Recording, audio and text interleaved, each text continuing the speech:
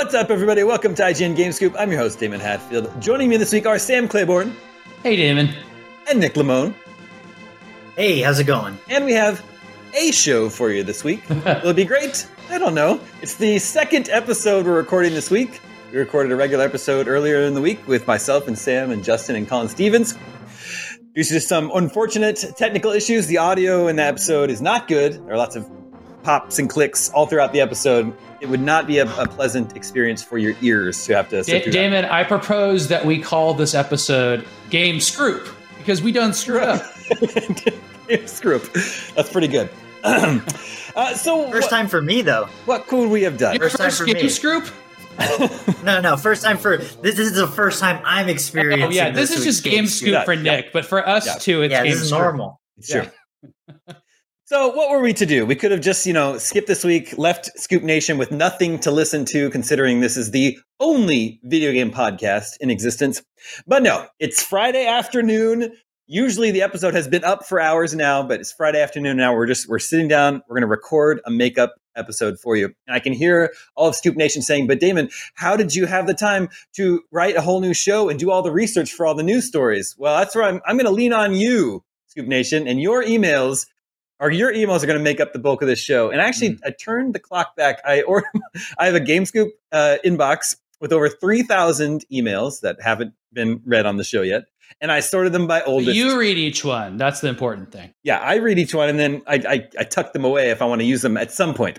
Mm-hmm. So the oldest ones are from November of 2019 in my inbox right now. And so that's where we're reaching back. And I think it will be amusing for all involved. But first, God of War Ragnarok is, of course, out this week. We've been talking a lot about this. We talked about it last week and shared a bunch of non-spoilery opinions. On the Lost episode from this week, we got Colin Stevens' opinions on God of War. He loves it. He had nothing but glowing praise for it. Now it is time to get Nick Lamone's opinion of God of War Ragnarok, which is... By the way, Nick, just beat the dang game. Yeah, I finished it very, very late last night, as you can probably tell by the eye bags under my eyes. I stayed up very late like a delinquent and then powered through the game. And at just about a little over 30 hours, I rolled credits and I had a great time. That said, I think it's basically impossible to address the overall quality of this game without comparing it to the 2018 release. And I think between the two, there's still something about the 2018 release that hits me a little bit harder than Ragnarok did. Don't get me wrong. I adore God of War Ragnarok, but I think the highs of 2018 kind of outweigh the highs of Ragnarok. And I think a lot of that is due to the fact that there was quite a bit of a gap between God of War Ascension and then God of War 2018. And God of War 2018 was such a breath of fresh air for the franchise. It was a fundamental shift from gameplay, perspective, and just overall tone and theme for God of War. So a lot of iconic moments from 2018 that stand out to me are just Kratos fighting the dragon, and you beat the dragon, and at the end of the battle, the mouth is like open and it falls with Kratos just standing in the center, and it just feels like epic in a way that I don't know that anything quite does in Ragnarok. Mm-hmm. But that said, opening of Ragnarok left me awestruck.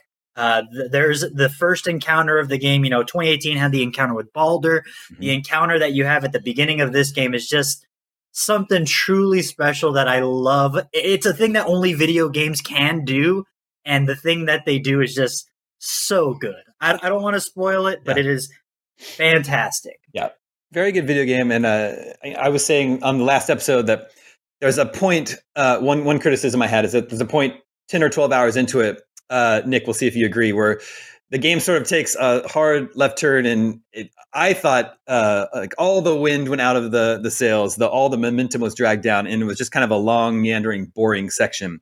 Nick, do you know the point I'm talking about, and do you agree, disagree? Yes. I 100% agree. It is once I got about to that point of the game, that was the first time I considered, was like, oh, you know what, maybe I should take a break today. Yeah. Like maybe I'm done playing for the day. And I think, that I think that that kind of side of the game ends up turning into something a lot more interesting later on. But that first zag definitely drags a little bit, and I think the game does suffer a little bit from some pacing issues overall. It is much longer than God of War 2018, but that said, there's plenty of game in store here. Yeah. And also, I'm happy to report I'm still playing it. I'm in like 21 or 22 hours now, and ever since that segment I just mentioned, I think the game just keeps getting better and better. This hasn't been any other stumbles like that. I'm really, really enjoying it, and I'm taking my time with it, not trying to rush to the end.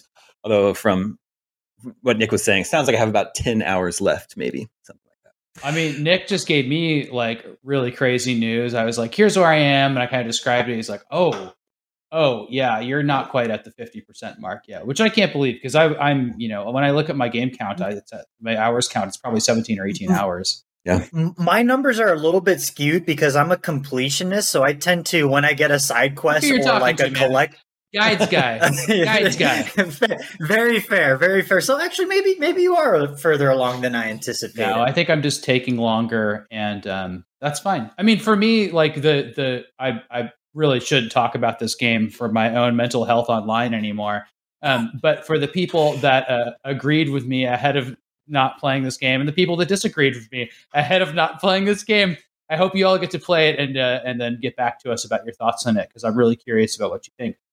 However, Colin had brought up a point about how there's parts of it that seemed a little bit stretched, and then we talked about on this Lost episode a little bit about how the ending is supposedly has a really good run, like a 5 or 6 hour, like amazing run. Beginning's pretty cool. So there's just some doldrums in the middle, and that's, that just happens in games. And for some people, though, I would like to point out that's just all of that just sounds good. People are like, I don't know what you're talking about. I want more game, and I can choose whether I wanted to stretch it out or not by playing side quests or not, and that's up to me. So more power to those people. And, like right now, I know the pattern of the game, and I like it when it breaks the pattern, but I'm in my third, maybe fourth kind of area that a dog-like creature pulls you around on sleds, and you kill groups of enemies, you do little side quests, and then you can just go to the boss. Like, that's like, that keeps happening. It's like Worlds in Super Mario World, the kind of modern version. It's kind of interesting, but, that's what this game is. I think it's directly at odds with the kind of story this game's trying to tell. Like, I think it's a very similar criticism I have of a game like The Last of Us Part 2, where you want to make sure that there's plenty of game for a player to enjoy, but I think that the story it's telling is directly at odds with long, drawn-out gameplay sequences because they feel good versus what the story demands of that particular moment. So it feels like they're a little bit at odds with each other, story versus gameplay, where ideally, I think they'd be closer to a Last of Us 1, where it's a short and sweet experience. It's 10 hours, you're in, you're out, and you're good to go. But you know what? That said, I do love beating up fools as Kratos, so it all works out. That's funny. That's like an aspect of like any games that have, exploration elements or larger areas. If you're going to do like a heart palpitating story, every time you're taking a second, they kind of like, and they try to explain that away with, oh, my dad likes loot, like stuff like that. It just comes across as like totally silly, where it's like, if we don't get here, the end of the world is going to happen. And if we don't do this and this and this first, then, and then it's just like, you stop and you're like, now where's that third torch I can light to get a Minotaur horn? I do love the commentary of basically Kratos being a kleptomaniac throughout. They're like, my dad loves loot. Yeah. You don't understand, guys. He needs the loot. Yeah, they make fun of other characters silly. You play as too, and they talk about, you have to pick up everything not nailed down. Yeah, it's really funny. Yeah. But it also like that's like fourth wall breaking stuff where a game like tries to take itself really seriously in a lot of cases, but then there's a lot of fun to be had. It's an interesting balance to strike. Like there's like the big class of Easter eggs in this game have to do with poems you find, and it's completely like at odds with like the kind of the serious nature of what's happening. And I think that's what makes video games fun, and I think that's a great thing. But also it makes me also just like really skeptical of the games as storytelling devices in general, because I just rather have the fun. Yeah. And real quick on those poems, last one, because they're all spoilers.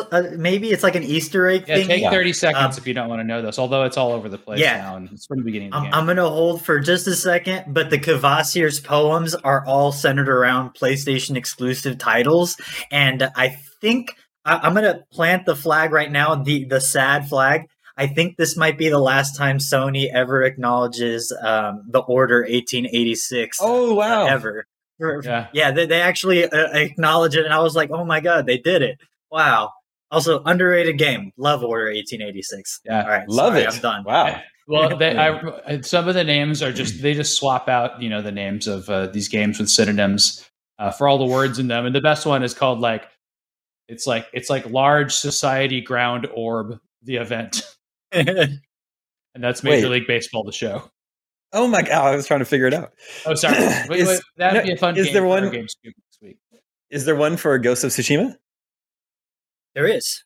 I don't know what it is. I don't know. I head, just wrote the Easter eggs page, and if that's the case, then I made a wrong call on one of them. No, I'm probably mistaken then. But I think the funniest one that made me chuckle the loudest was the one that they had for Uncharted that is very long. Yeah. It's like upon losing yourself in an unknown territory or something. Something silly. Well, that brings us to our first email from November 2019. Nice. It came from James Carter in the UK, in Cheshire, UK.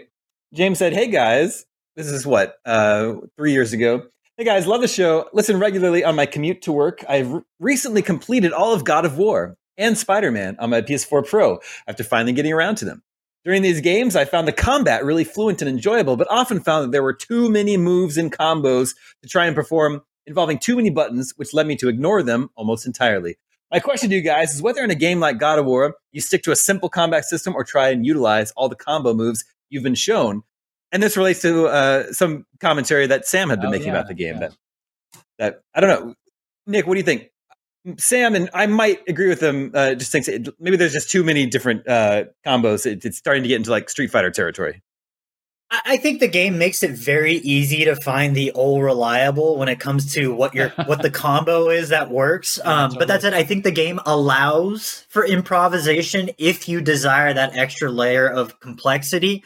I think the biggest difference between a game like God of War or Spider-Man versus, say, Devil May Cry.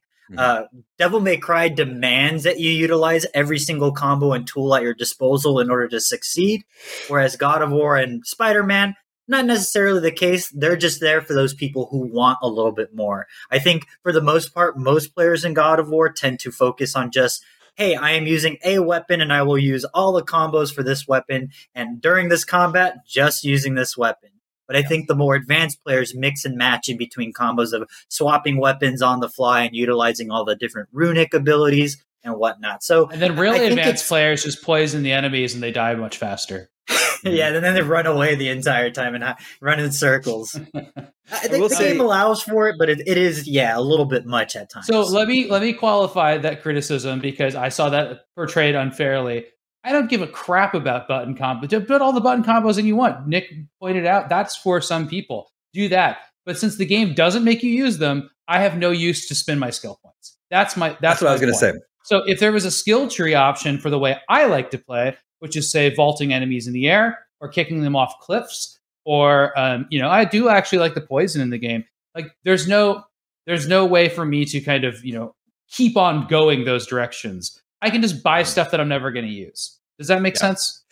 Yeah, I feel the same way. Like anytime a game with a skill tree has skills you can buy that add extra combos to your combat, I just end up ignoring those because that's just not like it's completely different from unlocking extra health for me. Okay, that's just going to be that's just a passive benefit for me. I don't have to do anything else. Mm-hmm. I feel like unlocking new combos is more work for me. It's just it's just another thing that I have to think about. One of the great mid-game combat things I'm arriving at now is that I die in encounters or just have no problem with them. And the same encounter, I just won't be paying attention for a second, and I'll be like, "Whoa, I just died! I can't believe I died!" And then I'll go back there, why did I die in that? These are just kind of mid enemies. And then I'll be fine, because it takes that much concentration to fight in this game. It is not mindless, and that is a great thing. I just came off of Gotham Knights. That's totally mindless. Like they took out all the elements of you possibly being defeated by the enemies in that game. But Batman Arkham Asylum or Arkham City, it was not like that. You had to pay attention. Or Shadow of Mordor is a really good example of that too. They start adding combos, but the combos are funny in those games. They're like, it's like after you get around to all the buttons, they don't make you do like L1, L1, L1, R1, L1. They make you do like press X and A together or Y and B together.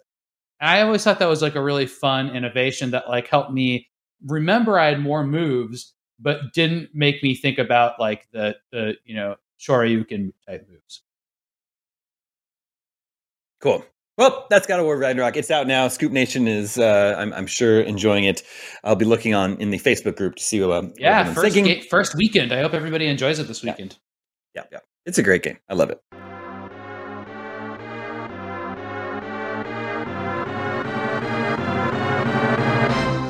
Have both of you seen Black Panther? I have. Nick, not. You haven't. So Sam is the only one who's seen it. Sam, what did you think? If you guys want to talk about it, totally I haven't seen it. I like it. I just wanted to know you know what? This movie is so similar to Doctor Strange and the Multiverse of Madness and then Thor 4 in the sense that like these movies are not like the other Marvel movies except for maybe the Infinity Wars. They're completely bloated and they have so much going on and like multiple factions and giant battles. And it's like, I'm here for it.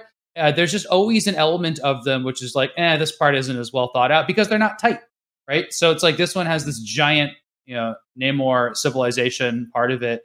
And like Wakanda is like, when somebody tells you at face value, oh, there's been this hidden nation forever and like nobody's ever heard of it. And like at face value, you're like, that seems impossible, but they explain it really well. And I love how it's handled in Black Panther and the Infinity War. The hidden water civilization is like, it becomes a stretch. It's like, there's another one of these. And like, for like people like taking that in, they're like, there's another one, it's just kind of like silly, but like they handle it as well as they could. It's like a bunch of mer people, like, it's like this stuff shouldn't work. And like Marvel movies make this stuff work pretty dang well. So that's really fun. I saw it in 4DX. Have you heard of this? So I've heard of it, yeah. This is a Star Tours outfitted theater. Basically, the seats don't just jiggle or vibrate; they go up and down, like maybe a foot or more of motion. You can get thrown, like it is crazy uncomfortable while it's doing like a punchy kicky scene, and it's like throwing you around like you're the characters. It's not even for like spaceship crashes and stuff.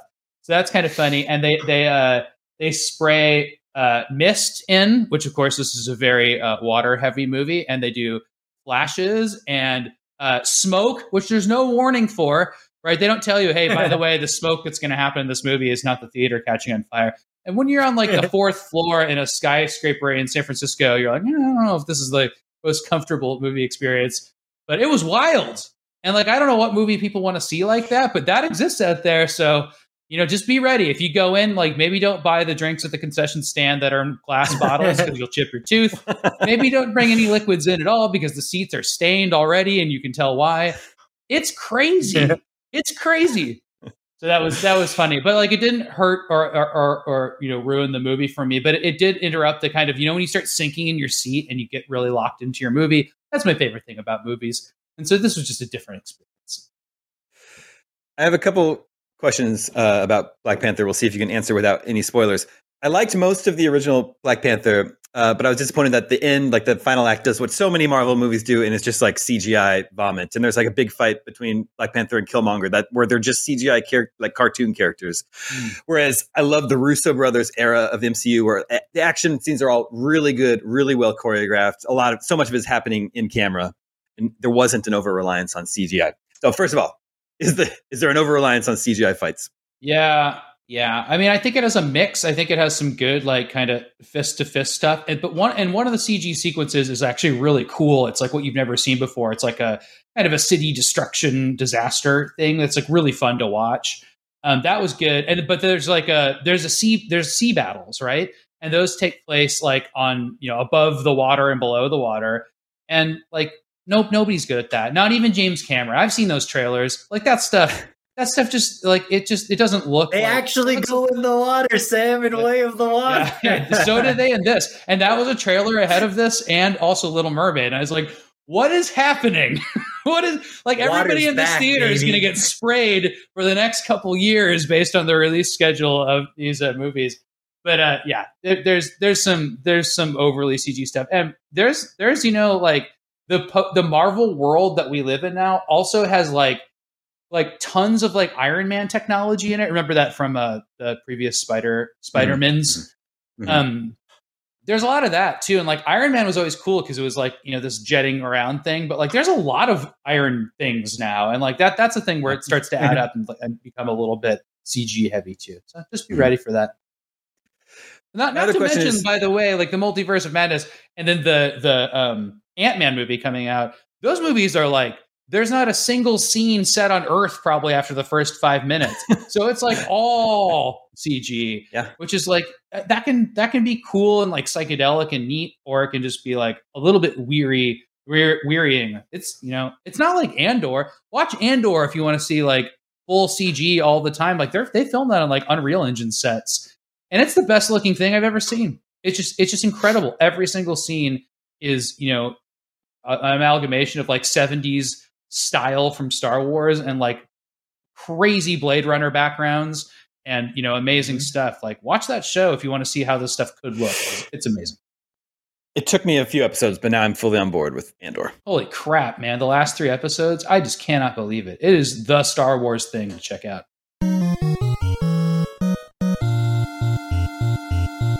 Okay, and then also Sam, you're reviewing a game now, I think. You at least share what you're going to review? Yeah, so I'm working on Atari 50, which is the Atari collection. I'm playing it on multiple platforms, but here it is on the Switch.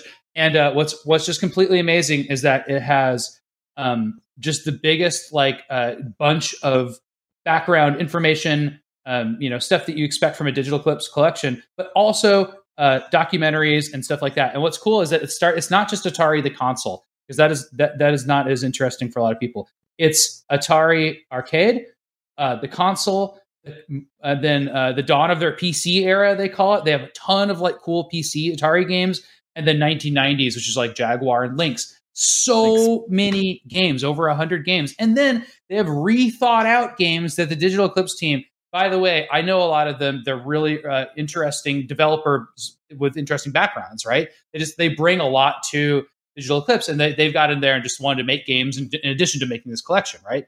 So they have a bunch going on of like kind of remastered stuff and remade and completely new, really reimagined stuff. But as you go through, it's like the whole thing's built like this intricate mapped timeline, and you're going through it, and you might see a business card or a quote, but the next thing might be a 10-minute interview with somebody really significant, Nolan Bushnell, who invented, who founded Atari, or it'll be like Tim Schafer and people like talking about their experience with a game they grew up playing. Like it's like absolutely incredible, and the package looks so cool and Atari-like. And I've just scratched the surface of this. I'm just gonna curl up and play this all weekend. I'm so excited.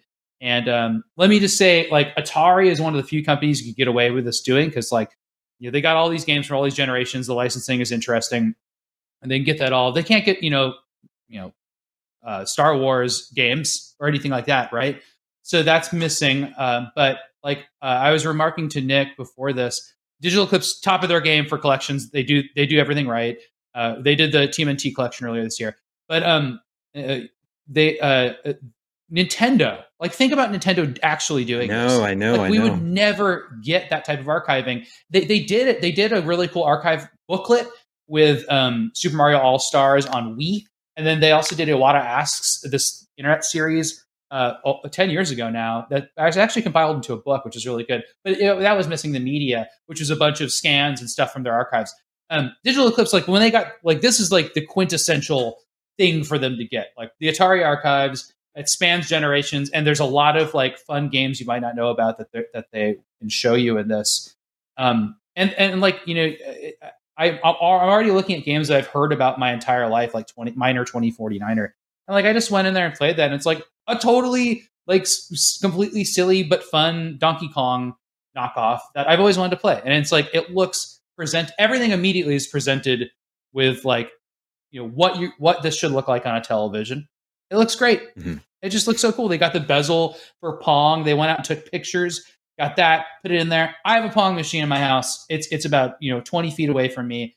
And I played, I know that game inside and out. I work on it. This sounds more like Pong than anything I've ever heard. They got the sound right, the look right, and it's just like unbelievable the love that went into this. So look out for more on that. A question I have regarding the Atari thing is just from someone who like NES and Super Nintendo were my first consoles, and I have gone back since to try and play a lot of Atari games, and they didn't quite grab me the way like an NES remake would, or a NES collection. Is there something that like you think could hook people who have never touched an Atari before, or and even an Atari like title, like something older? Is there an NES remix style thing where it just, here's a grab bag of all the games, you have 15 seconds to play this part of them or something? The closest thing is that they've taken some of the classic games and just kind of redone them in a very clever way. So you can like play these standalones that are like that. But let me say, Atari might not ever be for everybody because it's primitive and it was way behind the arcades at the time and PCs. This collection has arcade games and PC games in it that are much more interesting for a lot of people probably than the Atari classics. So the 2600 games. So explore the 2600 games, and then you're only scratching the surface of what's in this collection. Jaguar alone is like such a weird, wild, cool system to dip in. I mean, we're seeing some of the games right now. And then the end of the Atari era, like iRobot, which is super cool and fun, like stuff like that. Like check those out, and the vector games that are done to the best of the ability, that you can emulate them. Stuff like that is in there. So not exactly like Remix, but I think an equivalent amount of like kind of ways to pick your interest if you are trying to explore this stuff. Nice. Can't wait to check it out. We'll see if I can step away from God of War for a bit. I know it's a tough time of year, but you know what? We have a whole year until Atari's 51.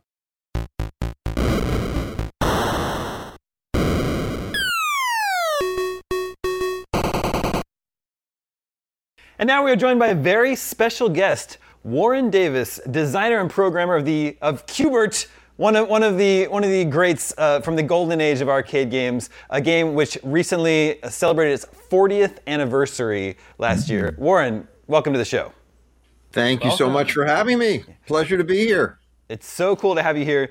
Q*bert would be on the Mount Rushmore of the golden age of arcades. Difficult to carve, though. Yeah, difficult to carve the snout. I don't know. What do you call it? Is it a snout that Q*bert has? Which face would he be? Would he be? I don't know who. Would he be Lincoln? Who's the analog? Yeah, sure. Let's go with Lincoln. Yeah.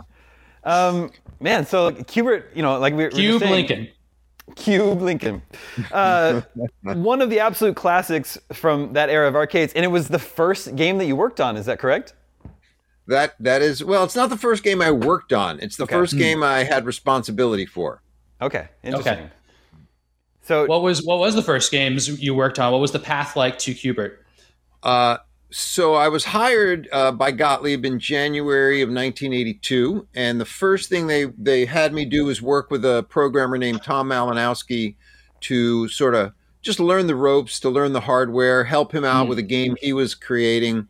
That game was never released back in the day, although in recent years it was resurrected and put into a cabinet at the Galloping Ghost Arcade outside of Chicago, and it's called Argus. But originally it went by many names. Where did the whole idea for Q*bert come from? Well, so after that game was canceled. I mean, I didn't do much on it. I just was sort of helping out. But when it was canceled, then basically my job was to make a game. So I had to make a game. So I didn't have any. It was my first time, so I didn't really have like a million ideas sitting in my back pocket. But I really felt like I still had more to learn. I hadn't played with a couple of concepts like randomness or gravity in what I did for Argus. Ooh. So I really just wanted to teach myself some more things. And one day I just happened to see on a screen the cube pattern that was created by Jeff Lee, but he created it as a full screen image for Kan Yamamoto, who is another programmer, best known for Mad Planets. But that, of course, had yet to come. But he was playing around with switching the foreground and background planes, because our hardware had a foreground and a background, and he was just using that the cube pattern as eye candy, as a background, and then switching it for foreground, whatever. But I saw that on the screen, and I thought, oh, this is interesting, because if something were to fall and on the top if you carved it into a pyramid and something fell on the top cube, it would have one of two ways to bounce, down to the left or down to the right. And so it seemed like, I could, if I could do that, if I could program a ball bouncing down a pyramid of cubes, then I will have taught myself randomness, gravity, a little bit of collision detection. It just seemed like a great goal, as a programming exercise. And so that is what I set about to do. And that is what I did. I still was not thinking that this is a game. I just was trying to teach myself. So when people saw it, they thought, oh, this is pretty cool. You should do something with that. And I thought, oh, I guess I could have a player character who's hopping around the cube, or the pyramid. So it just proceeded like that. I mean, I call it an evolutionary game design, because there literally was no game design at the beginning. It's just that every time I added something and I was done with it, then I said to myself, well, what should I do next?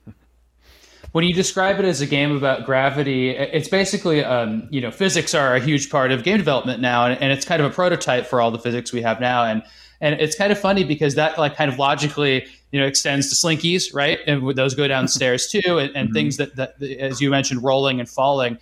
One interesting thing about the Q*bert hardware and the cabinet itself is that if objects fall off that plane, they have a little bit of a timing, and then there's a physical knock from the cabinet, which I presume is like a pinball knocker. Is that what that is? Yeah, that's exactly what that is. Yeah. Mm-hmm. And of course, Gottlieb had access to that hardware because they were in the business of making pinball machines for many decades. So, did you have some involvement in that final packaging of Q*bert? I mean, it's a diagonal joystick too. That's interesting too. And those are all like weird hardware things that seemed really fun to play with at the time. How did you come about those, and what was your involvement there? Well, I mean, the diagonal joystick, I never ever looked at as revolutionary. I mean, given the play field, you had 4 ways to move, and they were all diagonal. So to take a 4-way joystick and just rotate it 45 degrees, I didn't see that as revolutionary. I just saw that as obvious. Why it threw so many people, even, in the office, people in the office when I was developing it, they had a hard time with it. They just couldn't wrap their brain around that concept. But I stuck to my guns, because I literally, there was no other option. Mm-hmm. So I didn't see that as particularly revolutionary. I mean, the 3D stuff, I was, certainly fascinated with the trying to recreate a pseudo 3D environment with 2D hardware. That was, the goal was always to try to move towards, realism and photo quality. Even back then, we only had 16 colors, but we were, I think, all of us envisioning a time where, we would have, full physics and full, graphics. Right. But at the time, you work with what you have. And so that's kind of what I did. What about the knocker? How'd that come about? Yeah, the knocker was actually the idea of an engineering technician who worked for us. His name is Rick Ty. And he suggested it because, he as the game was developing, people in the office would watch it. So certainly had gotten to the point where, Q*bert's jumping off the pyramid, or coilies falling off the pyramid. He thought, oh, what if we put a pinball knocker in there? And I thought, oh, that's an interesting idea. Let's try it, which we did. And but the sound kind of bugged me, because it didn't sound like a body hitting the ground, which is what I wanted it to represent. An adorable body this big. Yeah. Yeah. Well, but it sounded like a knock at the door. And I thought, So we actually experimented with a lot of things we could put in that spot where the knocker hits the cabinet to try to soften that sound. And I thought we came up with a pretty good solution. And I was very happy and excited. So we went to management and we said, hey, we got this great feature. Well, they were like, yeah, sure. We got millions of pinball knockers we could put in there. They probably wanted to get rid of them. But the foam, the little piece of foam that we put in to soften the sound, they were like, oh, well, we'd have to buy it. And we have to the labor for somebody to go in and glue it to the exact right spot. And they didn't want to go for that. So no, as wonderful you recommend as it is, a mod. If you were going to recommend today to a Q*bert owner, you'd say you should get the foam because that's how it's supposed to be. I do that all the time now when I talk. That's great. I recommend that. Yeah, I've done it to my own cabinet at home. It sounds great. Yeah, I mean, pinball knockers can be very violent. I mean, they're meant for a completely different purpose of reminding you not to walk away from your game, right? I think luckily a lot of the machines that are still existing today, those coils are 40 years old, and so they've softened a little bit. They're not quite as violent as new ones. Don't I know it? We hear a lot about company culture at Atari and what that was like in especially 77 to 83 or so. What was Gottlieb's company culture like? What was the creative? Was it creative? Was it partying? Like what was it like to work there? It changed over the course of the time I worked there. And I mean, I was there maybe two years. I don't think it lasted longer than that, but it changed quite a bit. When I started, we were sort of a satellite group, separate from the main plant, separate from the pinball factory. And we had a lot of freedom. And the two guys who ran the department, Howie Rubin was the VP of Business Development, and Ron Waxman was the VP of Engineering. And they were the guys who ran the department, and they protected us from Gottlieb's upper management back at the home plant. Oh. So, but they both were very much committed to letting the programmers do what they wanted. They didn't impose anything. Basically, all they imposed was make a game. That's what they said. You're hired to make a game. Make us a game. And so it was very much of a think tank environment when I started. There weren't a lot of people. Gottlieb had not released an in-house game when I started. Right. Mm-hmm. Tim Skelly was putting the finishing touches on Reactor when I was hired. So the plant was empty, and it was a wonderful environment to sort of just work. There's no pressure. It seemed like there was, it was just really an exploratory environment where the management put their trust in you. That changed after a while, but yeah, I mean, I wanted to ask about that. It's kind of obvious why Gottlieb would get into video games at the time, because they were just huge and they had been making pinball machines they're set up for this, right? But why did Gottlieb get out of it? Why was Q*bert basically the flash in the pan, and then Gottlieb is not the household name in games now? Well, first of all, it's not entirely true that Q*bert was the only thing that Gottlieb produced. Q*bert was certainly a huge success. Popular one. Mm-hmm. Mad Planets came out after. It wasn't the huge success it was, but it was a success. Mm-hmm. But the other blockbuster success they had was Mach 3, which was a Laserdisc game. And that was a huge, huge success for Gottlieb.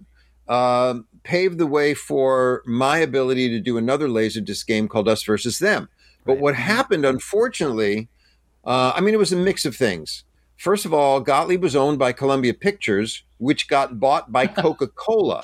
Wow. So now you had Coca-Cola was our corporate overlord. And it's questionable to me whether Coca-Cola really wanted to have a pinball company, a video game company. It's very possible they were influential maybe in shutting Gottlieb down, because that's what happened to Gottlieb. It was shut down. Okay. And I don't believe it was losing money either. It was shut down, but there were other factors like the crash. There was basically an arcade crash. Exactly. Right. Of course, when video first had its success, pinball waned. So I think they were a little leery of maintaining a pinball division because they thought pinball might be dying forever. And then, video, there was an arcade crash in 84. And maybe they thought, that's it. This is a flash in the pan. The video arcade industry is a flash in the pan. And that might be why they did it. But I wasn't there, I was just a lowly Yeah. grunt. So, but yeah, Gottlieb was shut down by their parent company. Well, that explains the Mellow Yellow connection then. Yes, indeed. Yeah. Well, getting back to the design of Q*bert, you're experimenting with the pyramid design and the falling and bouncing mechanics. What about the actual character of Q*bert? Where did that come from? Right. Well, I had none. I had no characters in my back pocket, and I wasn't an artist.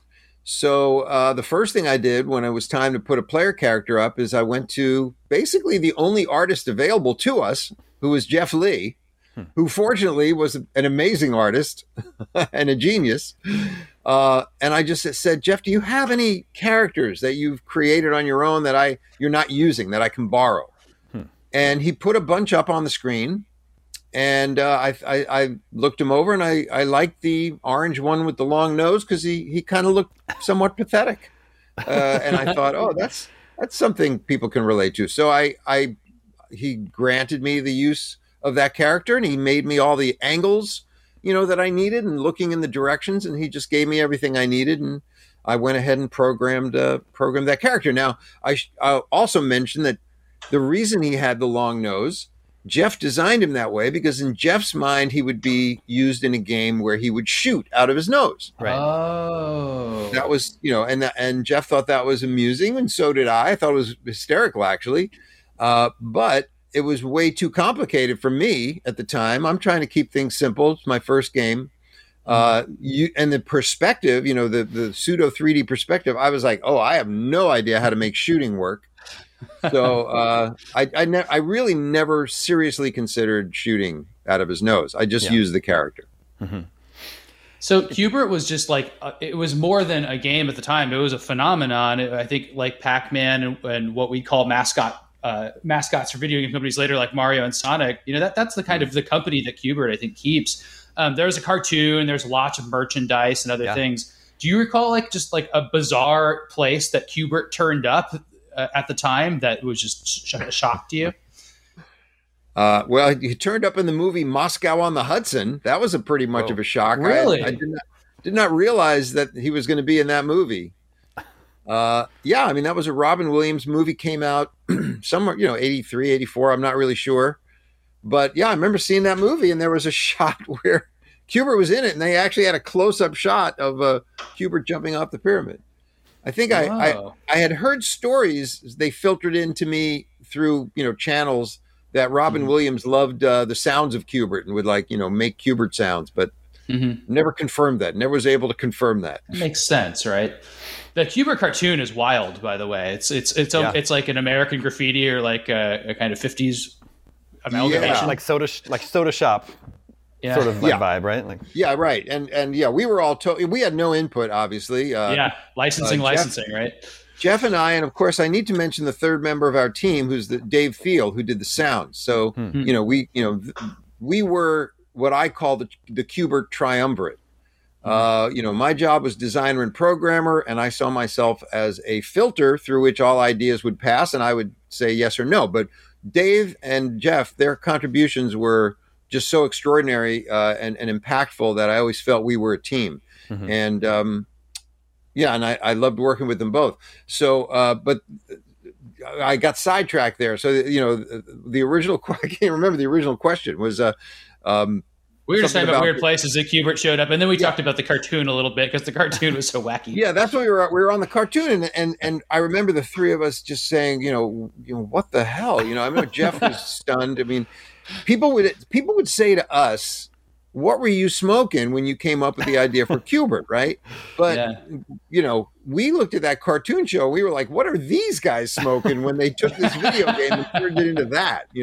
I mean, he had arms. He spoke English. It's just okay. Yeah. I mean, I can sympathize with they're tasked with making a cartoon out of this video game that literally has no story attached to it.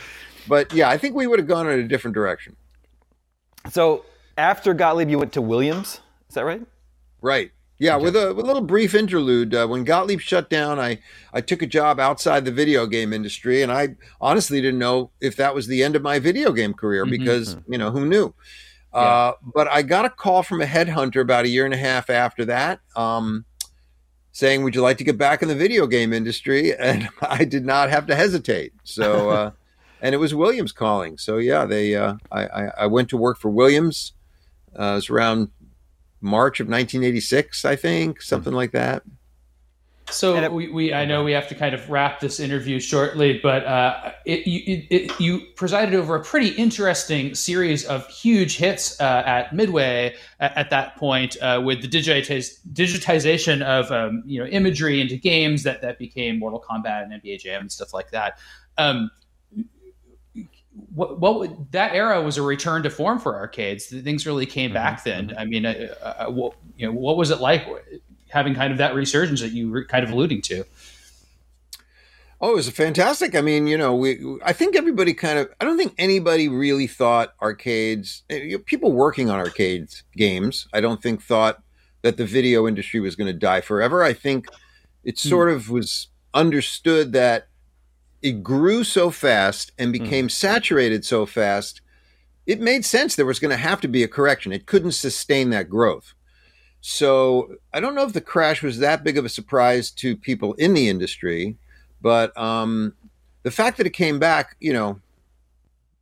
I mean, they hired me. So clearly it was coming back. I didn't have to predict anything. But I think what we always wanted to do in the arcade industry is stay one step ahead of the home games, because we always felt, if people can get the same experience at home, why would they go to an arcade, right? I mean, obviously there are social reasons, but still, we wanted to stay one step ahead. And for me, that meant increasing the number of colors and trying to get more movie quality graphics or photo quality. And I really never envisioned the whole 3D polygon thing. When the industry went in that direction, I thought, oh, okay, I didn't see that coming. I always thought, it was the digitizing that was going to really, expand. Sprites but of course, would just get better and better and better, right? Right. But and then, resolution. Honestly, I think the 3D polygons were in fact the way to go, because now, graphics are just insanely movie-like. Yeah.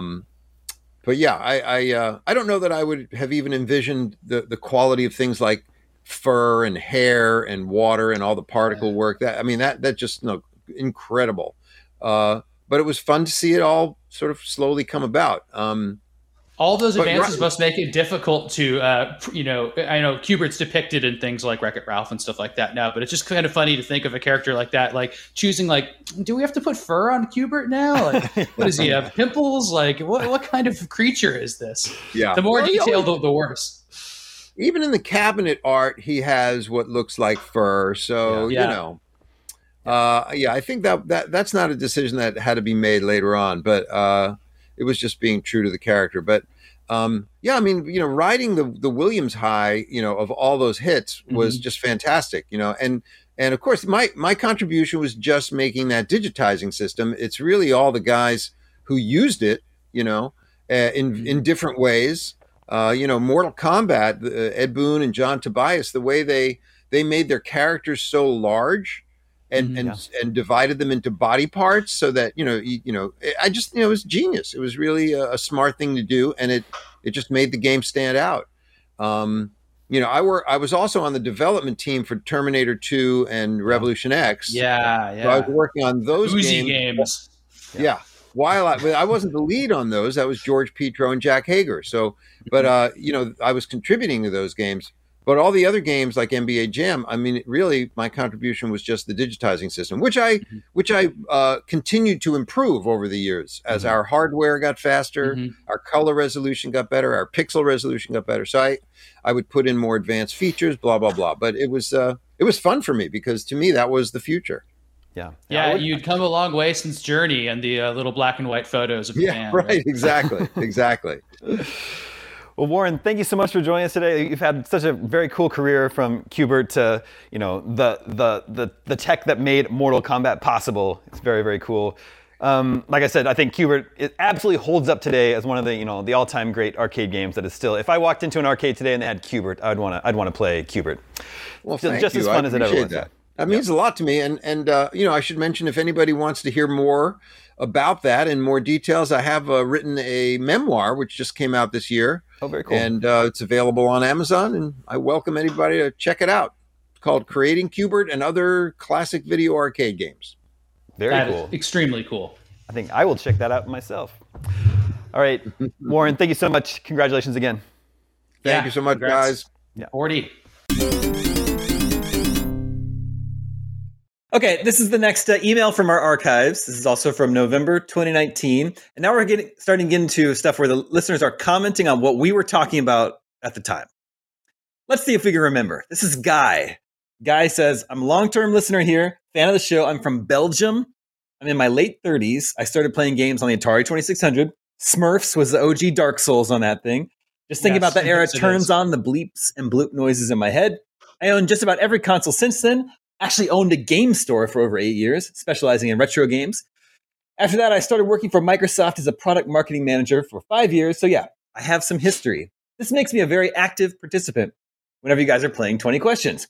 I got triggered by last week's episode to finally write in when you mentioned the pause music for Asterix. First of all, this is Damon talking. Do we all know who we're talking about here? I mean, Asterix. The comic, yeah. Like the comic book character. It's the Viking that there's an NES game for that only came out in Europe. Okay, it's funny you just said that. Getting back to Guy's email.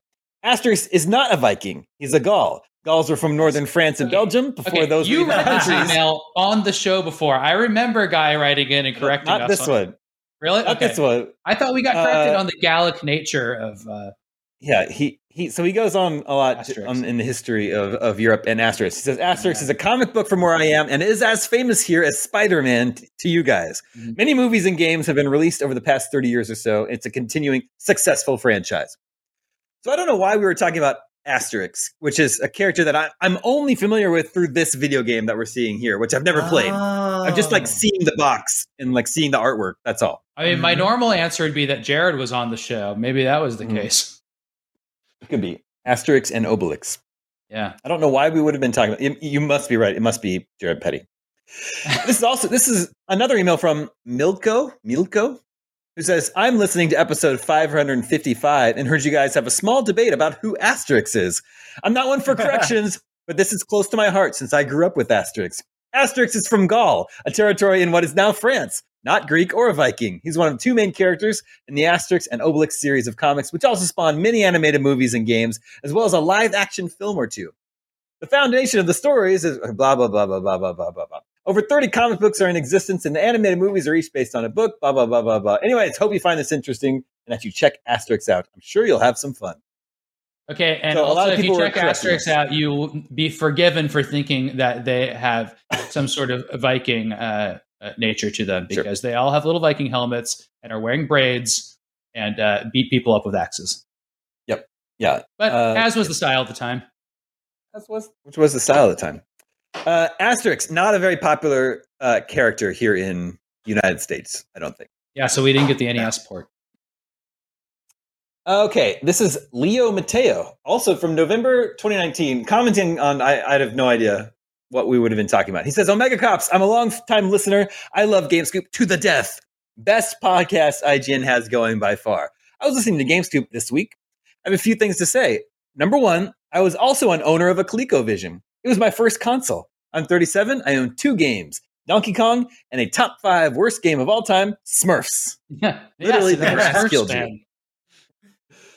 The grass killed you in Smurfs, apparently. Everything kills you in Smurfs, and then you get to the end of the level or the end of the first part, and you have no idea how to progress. It's fascinating. Number 2, he says, I'm a veteran, so I know that the military does not use bazookas anymore. They use an evolved form of it called the AT-4 anti-tank, and yes, the trigger is on the top. We were talking about bazookas, I guess. I often wonder things like, do they still use bazookas? Yeah, that's still a thing. Well, whenever you get them in Resident Evil, they call them RPGs, right? The rocket propelled grenades, which is still a tube with a rocket in it. It's just bazooka must have been the old school terminology for a different version of it. But in like Resident Evil, like your RPGs, you're holding it like kind of like a shotgun. So no, you hold it up, right? Well, what about Metal Gear? Like you this? Hold it up, right? In Metal Gear, you hold it up, yeah. And then Call of Duty is the AT-4 as well. So I think when you get the infinite launcher, I think you hold it up. I think Leon holds it up like this, especially for the one. Yeah, I think so. You may be right. There's no way to know. Maybe Well, I our have B-roll seen- will reveal. Okay, this is an email from Kevin. I don't think we're going to have much. I don't think we're going to be able to help Kevin because Kevin writes, this is his message with no punctuation or capitalization. Mm-hmm. This is Kevin from Pennsylvania. I wanted to ask you guys, my NAT type is strict on Xbox. Unsuccessful guys should I worry about? Because when I go online, I get no lag whatsoever. Let me know first time writing in. Keep up the great work. Watch you guys every week. Sam's my favorite.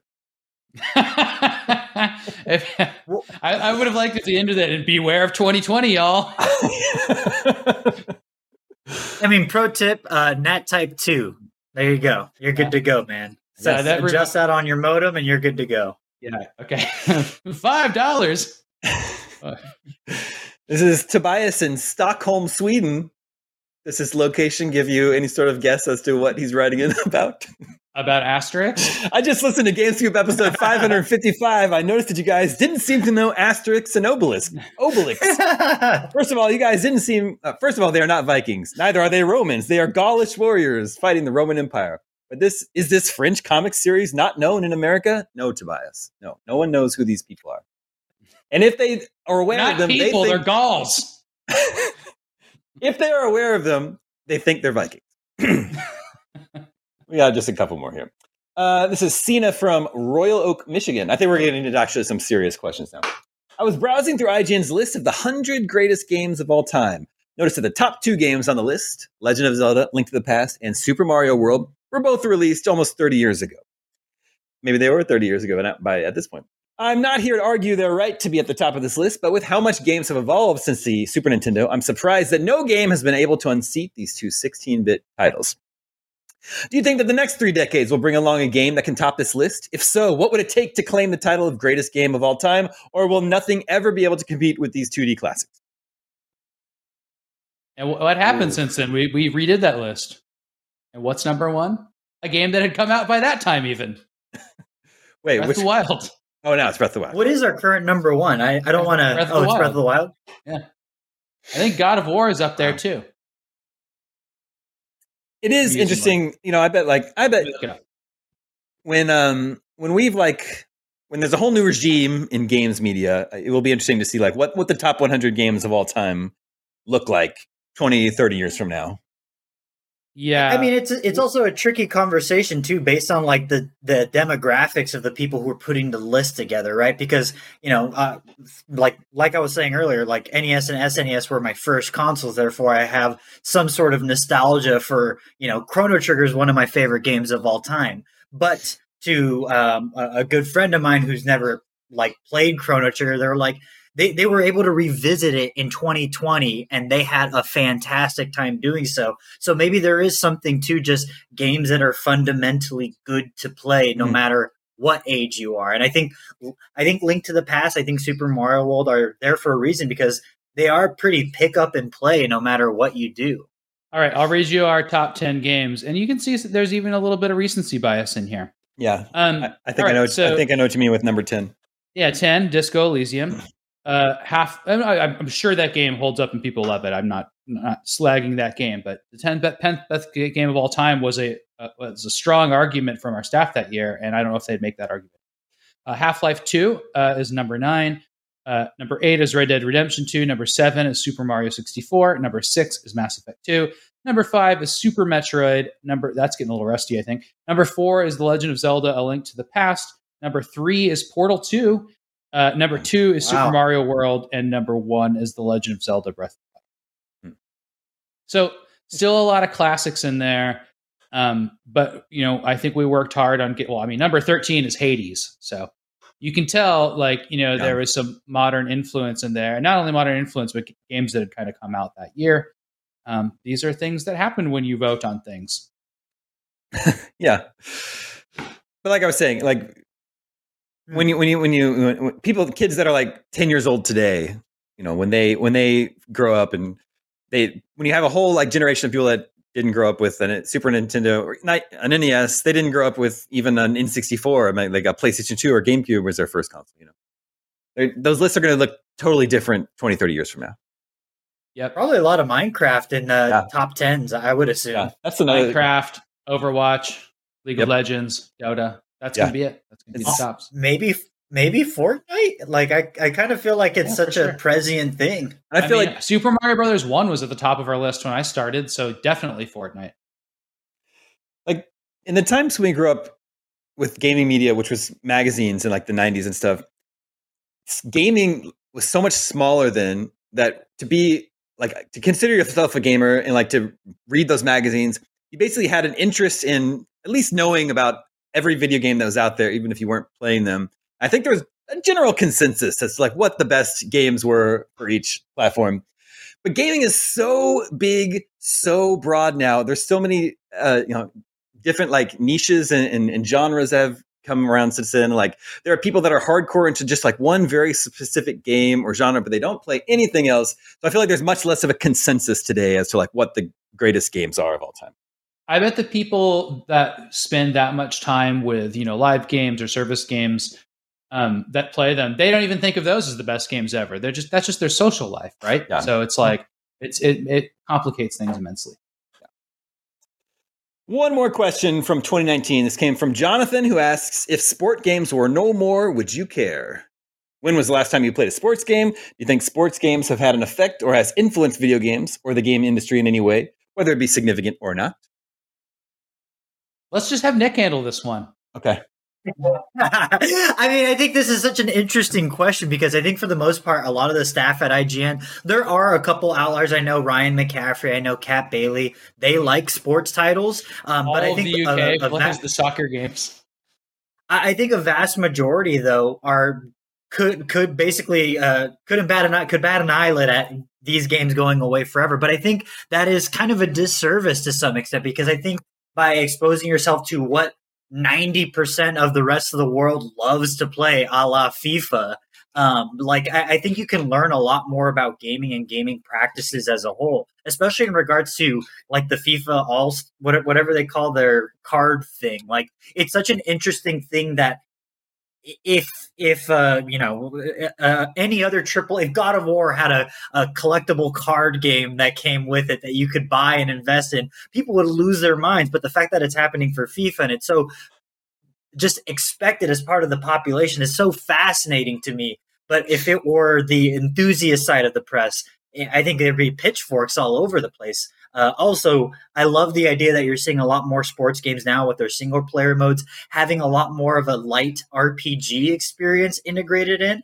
I think that's good. So, and you see like normal AAA style experiences started to leak into sports games. And I think you're also seeing the inverse of that as well, where you have aspects and mechanics from sports games leak into contemporary AAA games. Like Persona 5 has a home run contest in it, stuff like that. Like, I don't know. I like that they exist because they could inspire and influence and also just a different side of the gaming culture. Mm-hmm. Time was that those were the couch competitive games, right? And then like mm-hmm. NHL 94 era, right?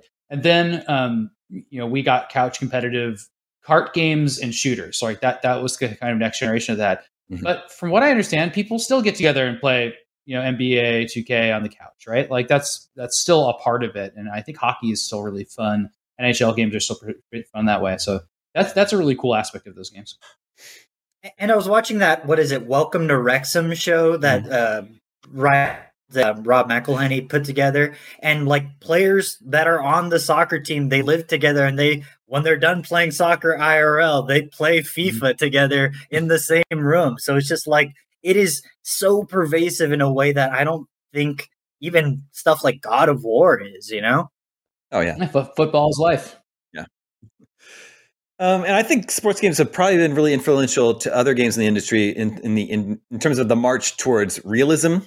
Right, mm-hmm. Realistic graphics, because like sports games were the first games that I would like glance at a TV and think I was seeing a real sporting event, right? Yeah, well, and they were the really early breakthrough voices. That was like a big deal. Mm-hmm. I mean, yeah, freaking Madden, right, was a voice in the game, and before that, it was like Joe Montana talking football. Like all those games were innovative. And I forget which MLB game it was, but that was like an active effort put forth by the developer and probably one of the execs that this game needs to look as indistinguishable from real life as possible. And so when it came out now, it's primitive by our standards. But like when it what came about out, the elements whoa. of, to your point, Nick, the elements of games leaking into reality?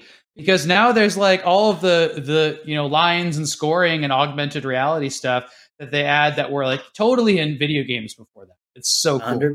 The UI influence, man. It's great. Mm-hmm. Yep.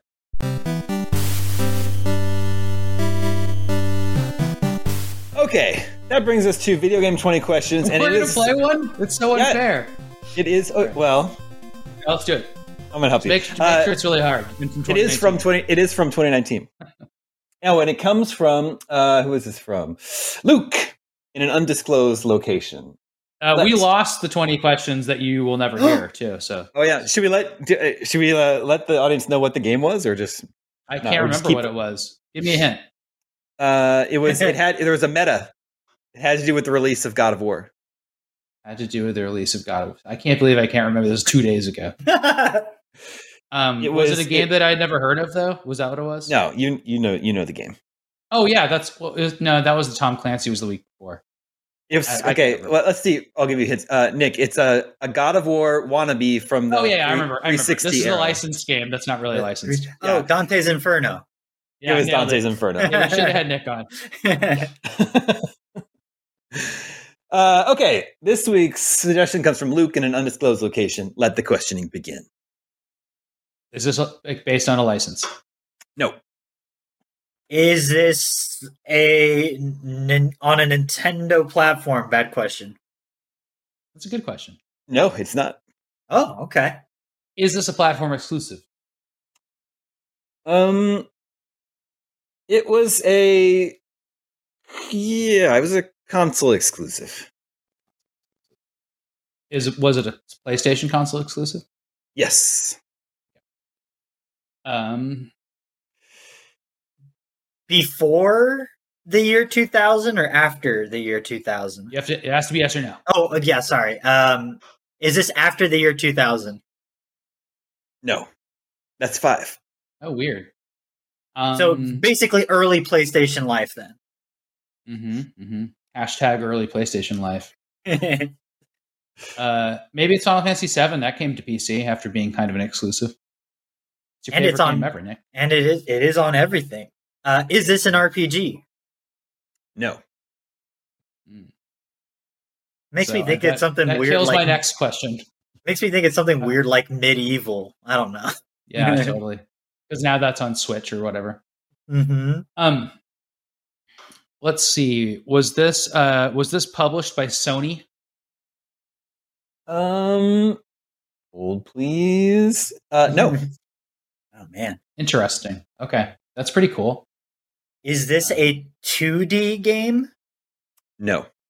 Do you play? Well, but hold on. Okay. 2D game. Okay. This just gets us. It always gets us into trouble. Please rephrase your question to mean like. Does this game use polygons? Yes, it does. And then what was your next question? You play as a human? Yeah. Yes. Could it be a fighting game?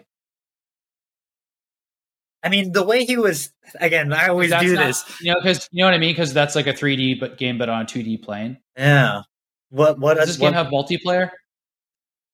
No. And that's 10. Yeah. Makes me think it could be something like Symphony of the Night, because that game is technically 2D, but uses a lot of polygons. Yeah, I would call that straight 2D, but who knows? It's going on in Damon's brain. Not an RPG. And it's that's pretty obviously not published by Sony, right? You wouldn't have to look that up. Yeah, correct. Is this part of a series? Yes. Is it the first of its name? Yes. Is this a platformer? No. Does this have military aspects?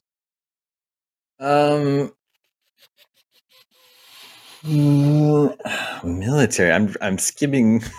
some information here. I'm looking for any sign. Oh, man, maybe I can't answer that one. I can't answer that one. Actually, Well, let's do this. Is this set in the present day? yes. Well, of its time, Right. it was set in the present day. What are we at right now? That's 14 questions.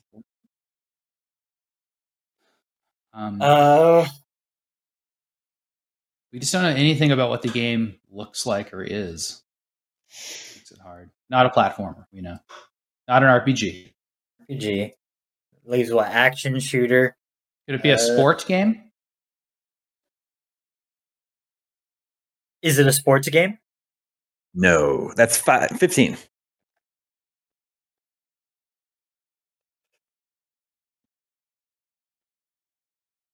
not a platform. Do we know if it's a Japanese game? Does that matter at this point? We need like a Hail Mary where it's like, something really specific about it. Is it a Japanese game? Yes. I wonder if it's like a really weird one like Vib Ribbon. Is that what that game's called? Yeah, that is. But that's a Sony published one. Oh, right? Was this game on the PlayStation Mini? No.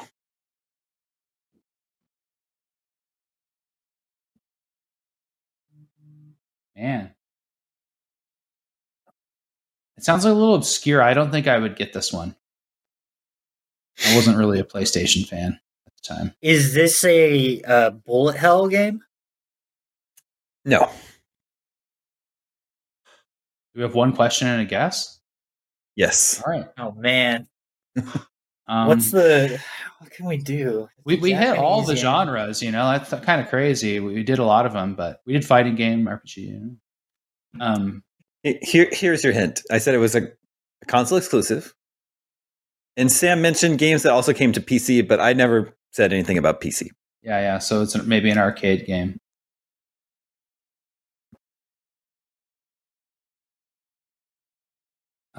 Was this an arcade game? Yes. Okay. And that brings us to your guess. All right. Oh man. Arcade game, PlayStation. So we got the Sega ones. It's not going to be those. That's Crazy Taxi and stuff like that, right? Right. Was there like a bloody roll? Did you ever ask a fighting game thing? Yeah, I did, right? I asked about fighting games, right? So that eliminates like there are the Virtua games Sega also, so it's not going to be Virtua Racing. That is Sega, yeah. Daytona race. I'm thinking of racing now. Wipeout, is that one? I don't think there was ever an arcade though of Wipeout. Yeah, I don't think so either. Yeah, I don't think we're going to get this. And we asked if it was based on a license, right? So it's not going to be like Phantom Menace racing, pod racing. And it was the first of its name. House of the Dead, maybe? Do you want to just do that one? No, but that's Sega also, right? Yeah, that is Sega. It's got to be not. We got to pick one to guess that's not a Sega game. That's what makes it really hard, though. I think Lethal Enforcers. I think. What about something like Silent Scope? Because wasn't Silent Scope released on PlayStation? I don't know. I have no idea. I wish we knew if it was a light gun game. Maybe. How about DDR? I think that's a safe bet. Okay, is this Dance Dance Revolution? It is not. And you guys got very, very close there right before that. It is an on-rails light gun shooter called Time Crisis. Oh, shoot. All right. Because I think DDR was PlayStation 2, but it was a noble effort. I kept thinking of Virtua Cop. I know, me too. I forgot about Virtua. That was the one that tipped my tongue, but I kept on dismissing that because that was too early, I thought. There it is. Wow. Time Crisis from Namco. Funny. Hit arcades in 95, then came to PS1 in 97. Man, Ridge Racer's Namco also, right? So that could have worked. Mm-hmm. Crap. Okay. Remember that next time, Nick. Namco made arcade games all through the 90s. There we go. Funny. That was a good one. That was a good one. I like that. I would have never gotten it, but it was good. Oh, you're aware of this game, though, right? Not really. Oh yeah, of course. I would have killed for a Time Crisis, like with the light gun in my home setup. I would have killed for it. This is the first time I've ever seen what Time Crisis looks like, but I'm aware of the title of it. I know it's an arcade game.